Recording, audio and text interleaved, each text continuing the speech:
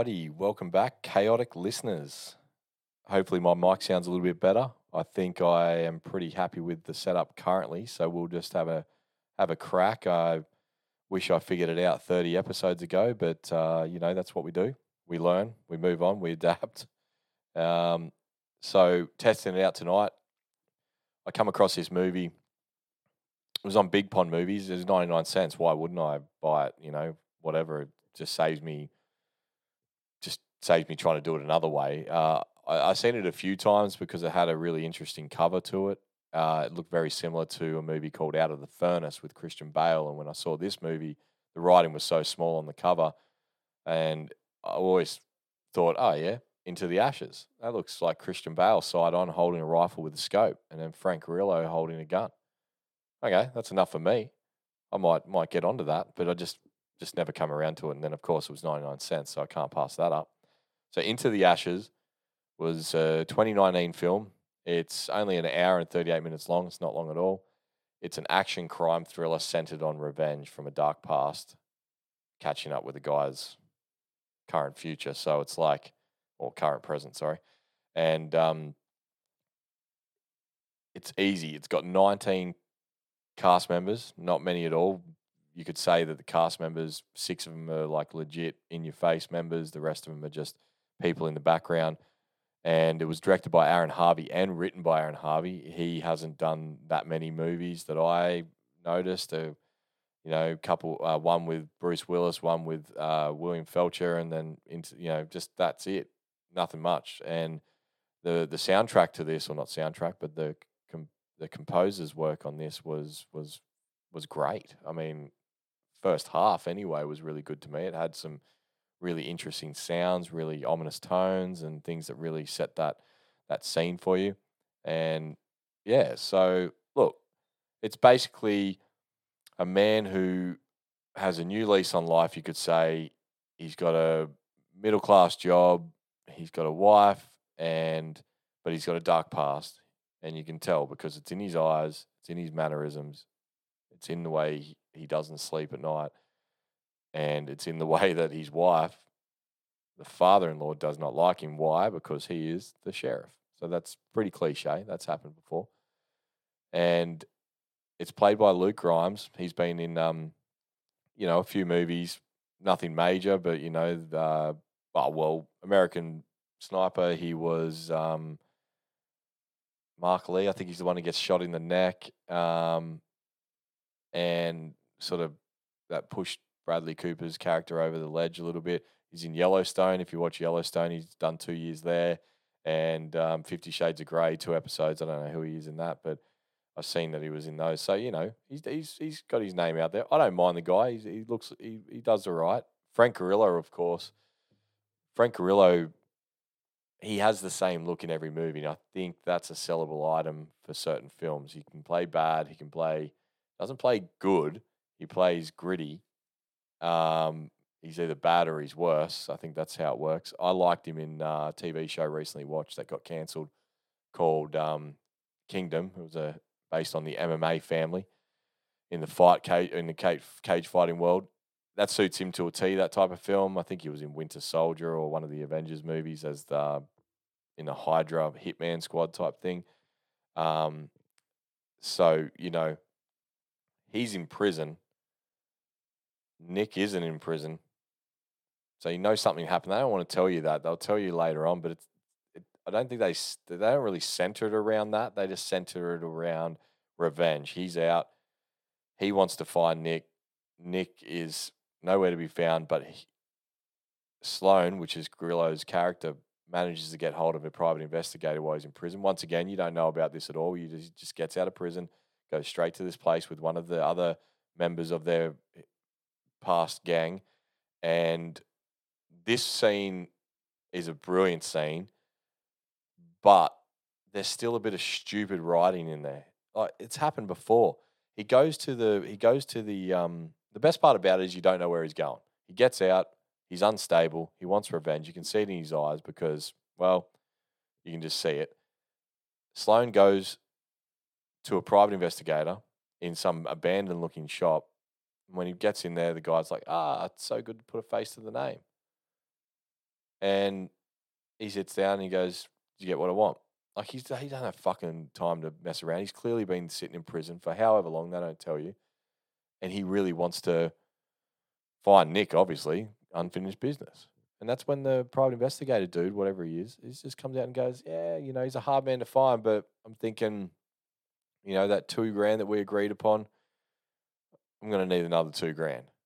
And that just pisses me off. They did it in Faster with The Rock, when The Rock went to Michael Epps.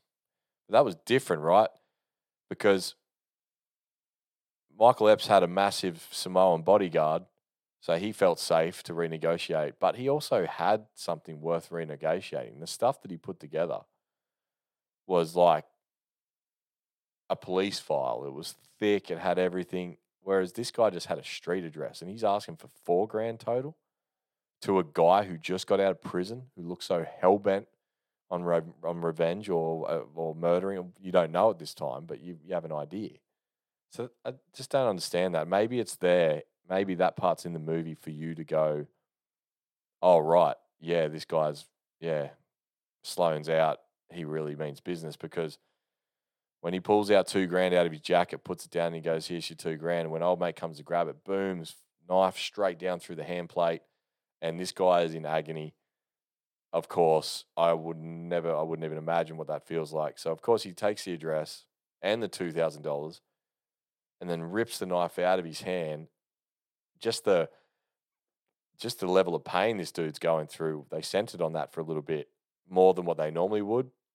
Most people in movies like this normally calm down after about 5 seconds, and it's all bullshit. But in this one, yeah, he's in quite a bit of pain, and it's just as Sloane's walking out of the office that he sort of just turns back, and that there, I don't know, does he look worried that this guy's going to tell who, or is he just like, "I'm fresh out of prison, I ain't going back.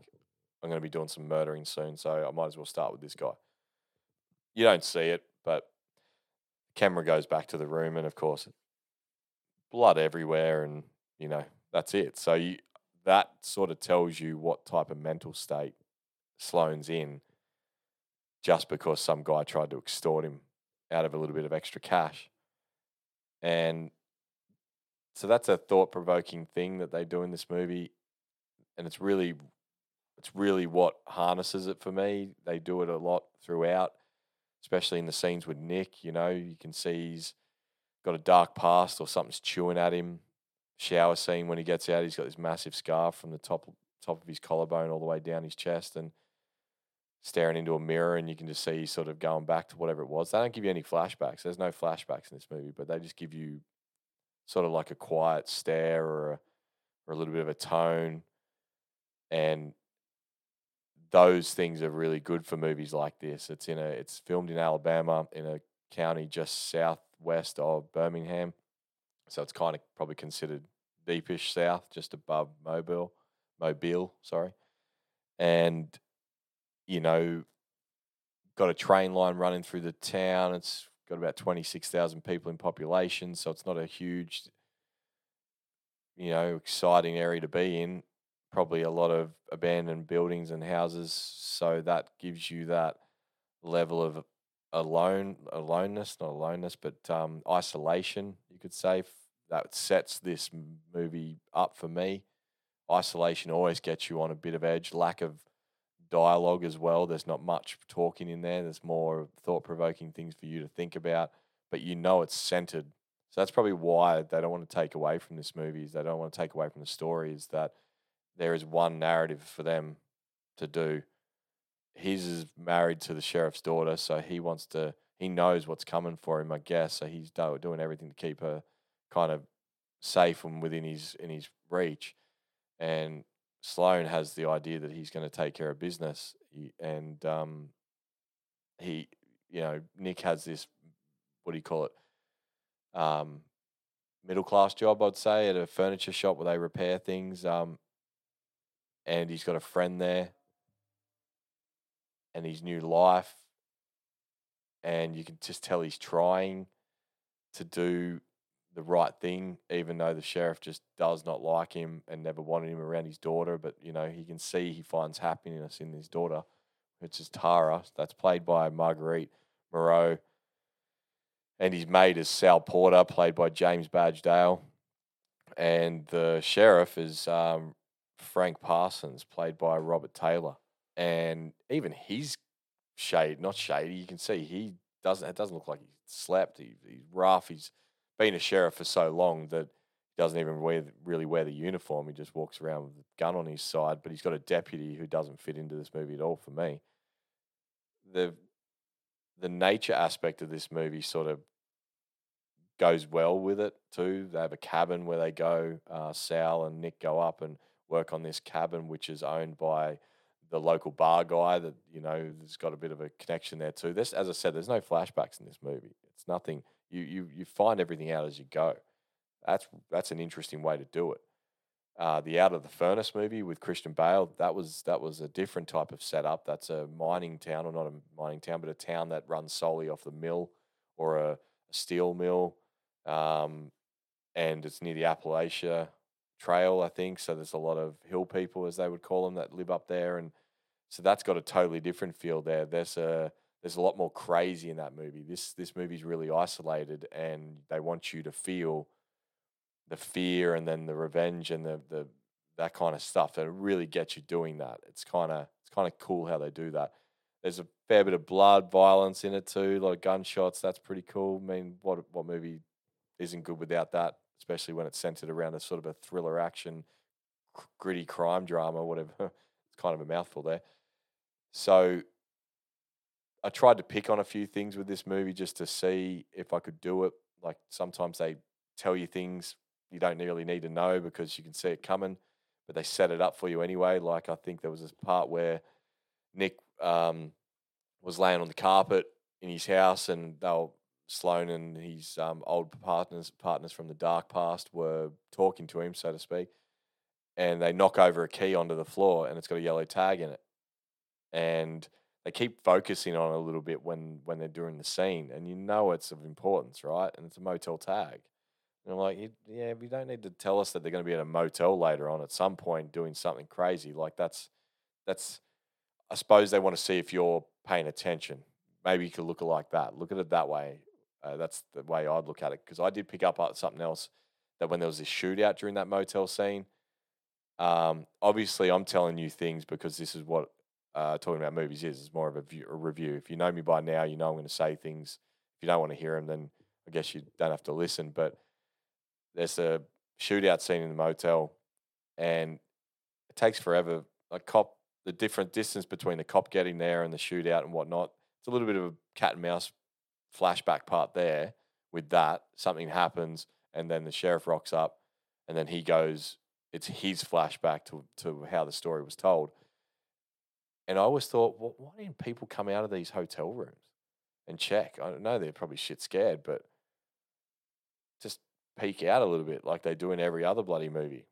But then when I thought about picking on that, I realized earlier on that when Nick rocked up to ask the hotel manager what room these guys were staying in, there were only 2 keys missing off the entire keyboard, which suggested that all the rooms were actually vacant except for these 2. So, yeah, that's I almost thought I had something. I was thinking, oh, maybe I got something here, a little stuff up, no, they covered that track too.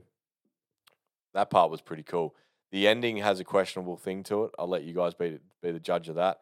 I do like it when they leave it up to you to decide what happened, even though it's probably in the dialogue on the narration. There's a little narration at the start and the end, which is Robert Taylor who does that. And narration. Yeah, he narrates. And look, you could think of it one way and you can think of it another. It's up to you. That's up to your individual perspective on it and what you think's right. Like they did with Law Abiding Citizens with Gerard Butler.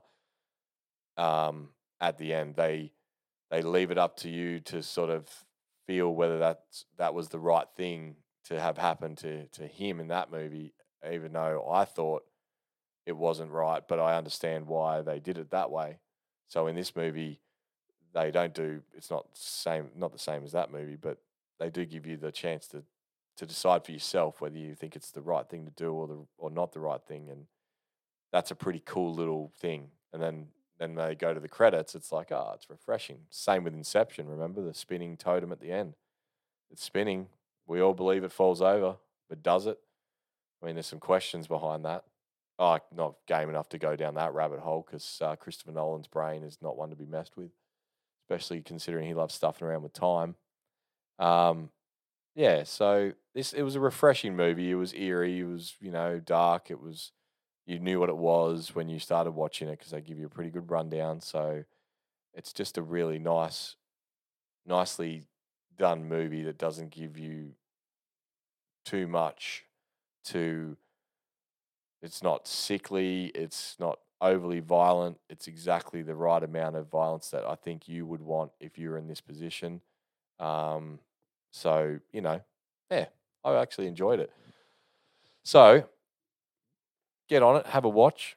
Hopefully, this audio comes through a lot clearer than it normally does. And as always, thanks for listening, and I'll catch you on the next one.